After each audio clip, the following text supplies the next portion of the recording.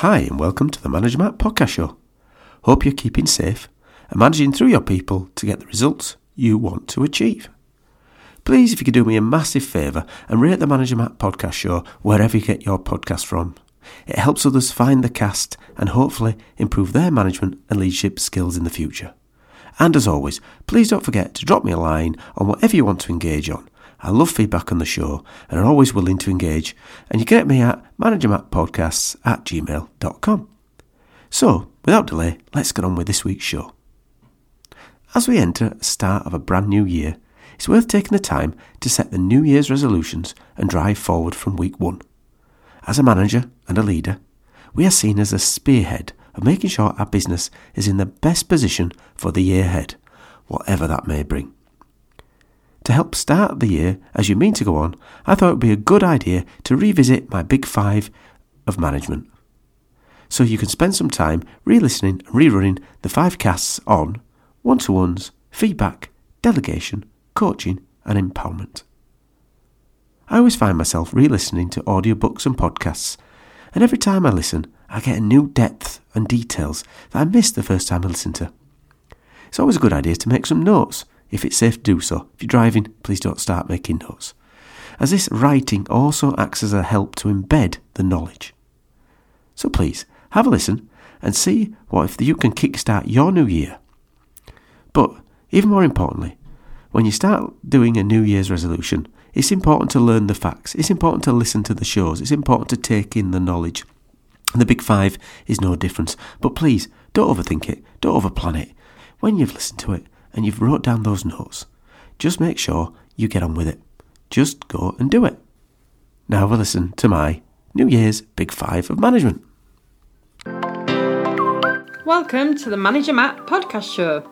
The show is designed to give you solutions to your day-to-day management and leadership problems. It's hosted by Matthew Haddock, a frontline manager and leader with over 25 years of experience. If you're ready, then let's get on with the show. Welcome to the Manager Matt podcast show. This week's episode, The Power of One-to-Ones.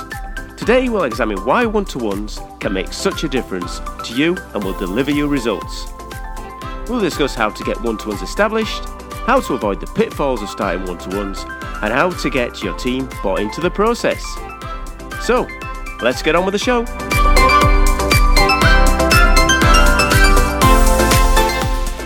If you haven't noticed, or unless you work in a robotic factory with no people, your directs impact massively on delivering results, and you and your business need people. As I've said before, and I'll say over and over again, management is about delivering results. Without motivated people in your organisation, your teams will find it harder to hit their targets and be successful. As a manager, you're not a doer anymore. You're a leader, a motivator, a path clearer for your team. Just think, how far have you gone for a good manager? Above and beyond the norm? Worked longer hours? Worked the weekends?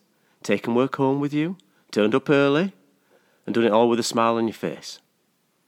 So when you speak to the majority of managers, they will tell you that one-to-ones are the right thing to do to build a relationship with their directs. They will tell you that their people are the biggest asset. We put people at the centre of our business, you'll hear. We have built our business around talented people. Sound familiar?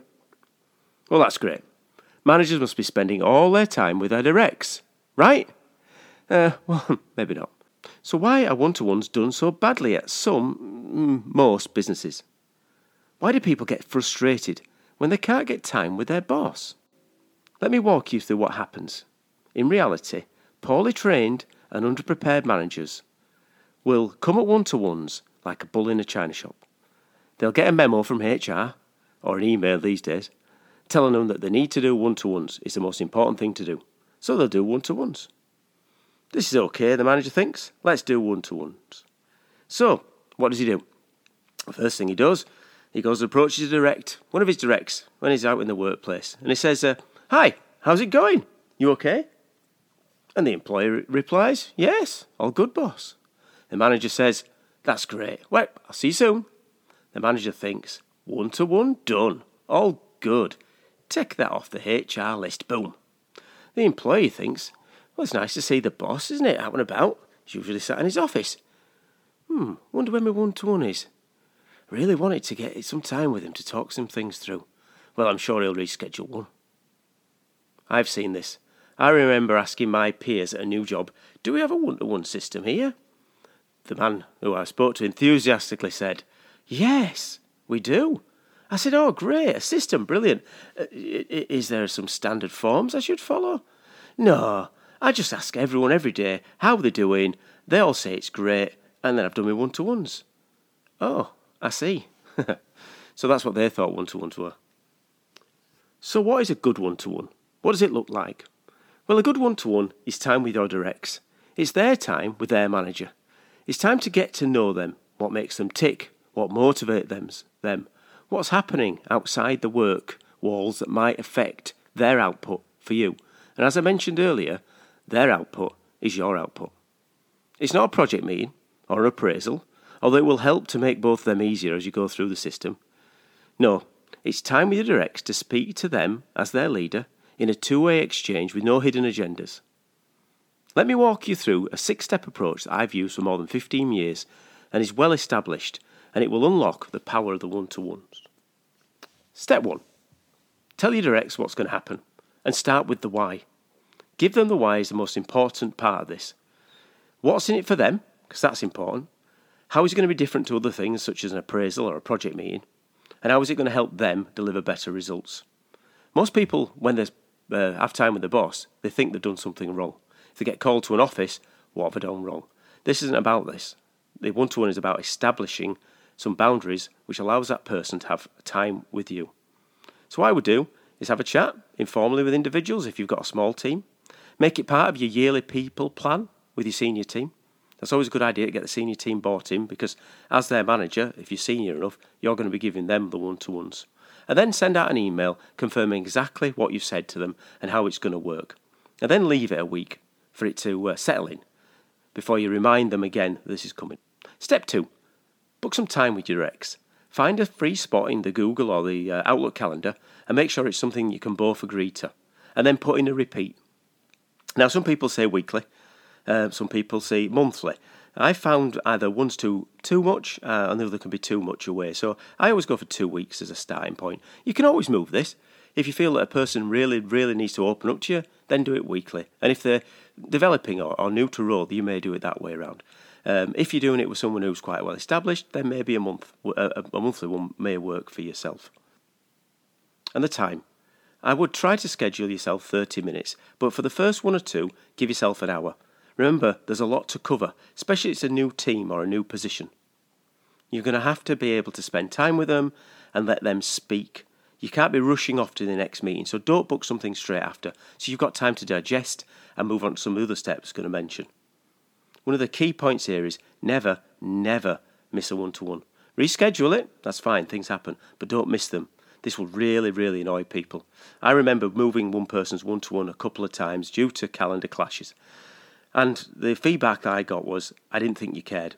You talked about one-to-ones being important, and then at the first drop of the hat, you moved it. You see how easy it is to lose people's momentum and buy-in when the recs feel that you don't care? The next thing is to find a space that's comfortable for you and your one-to-one. It might be your office, if it's viable. It may be their office, but also in a space that's going to be not too public, not too many distractions. And we're going to get onto distractions in a minute. You might also buy them a coffee or a tea. Now, being a Yorkshireman, that can sting. But sometimes you have to put your hand in your pocket because you're building relationships which will build strength, which will deliver results. Now, step 3, the dreaded distractions. This is very, very obvious, but this gets overlooked so many times. So turn your phone onto silent and put it out of the way. Turn your emails and close your laptop if it's in front of you. You must have the basic attention. You're speaking to someone. You don't want them to be disturbed. And on the reverse, tell your directs it's their time and you don't want to be disturbed. So step 3, don't be disturbed. Step 4, how it works. Right, so the one-to-one is broken down into 3 stages.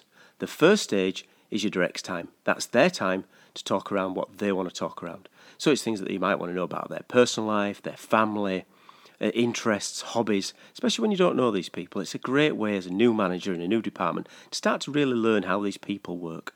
The second part of the three is the work. What projects have they got? What's their passions? What's their issues? What ideas have they got? Again, in quite a relaxed environment, we're not going to get a Gantt chart out and start plotting it, but it's good to have that kind of sort of conversation around the work that they're working on. And the third part is your thoughts on their development and the work that they're doing. So you're sort of giving them a little bit of time to tell them what about themselves. And sometimes when I've done these one-to-ones, that can take a long time for people to open up. And sometimes it takes a while for them to feel comfortable about opening up. And as with any people, there can be masks that are worn at work and they don't really want to share. And you sometimes have to break that down in a friendly and a comfortable environment so they are ready to share with you. Now remember, this is not a feedback session. So when it comes to your third part, when you're going to tell them, this is not you giving them feedback. You should not share the feedback in a one-to-one that's been built up. So don't build up your one-to-one feedback. Feedback is something we're going to cover in another episode. But the feedback part of this is not going to be something like, you've done this wrong, you've done that wrong. Don't save up for a one-to-one, because guess what? The next one-to-one you invite them to, they're not going to turn up. And it's not a PIP or a performance improvement plan. If someone's on a performance improvement plan, you may do more one-to-ones, but don't mix them up with a PIP. That's really not what this is about. Now, step 5. That's the end. Now, the end of it, I try to end with, is there anything I can do for you? Is there anything else you need help with? Is there anything we can clarify? And it just leaves it on a point of, you're the servant manager. You're asking that person what he wants you to help, what they want help with. And then the last section, and the section that some people do forget, in step 6, it's about reviewing and recording the action. So you want to record the action somehow. Make notes. Some people use it. I've used it electronically sometimes. Some people like it in paper. And then send that to the direct. So they've got a copy so they can look at what actions they want to be taking for next time you have a meeting, or any projects or advice that you've given them. So those are the 6 steps of the one-to-one process. Let's run through them just one more time. 1. Tell your directs their intention. To start with why. Step 2. Book time with your directs. Make sure they are free and ready to take it. Step 3. No distractions. Obvious one. Step 4. Make sure that they know there's 3 sections to this one-to-one. Their section around home, their section around work, and your section around development.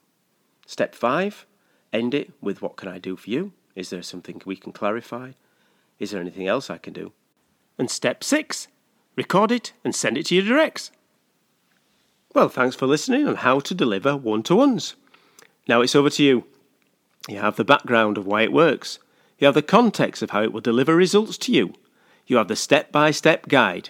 Now it's up to you to take action and start seeing the benefits. So what are you waiting for? Do it. Nothing comes from nothing.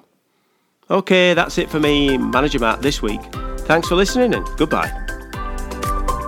Thank you so much for listening to this Manager Matt podcast. We hope you found it interesting, helpful and actionable. One last thing, please leave a quick review on iTunes or with your podcast provider, as it helps to spread the word of Manager Matt. If you haven't already done so, please subscribe to the podcast, and if you did like anything in particular, send an email to managermattpodcast@gmail.com or visit managermatt.co.uk for more content. Feedback is a gift, so let's keep giving. See you next week.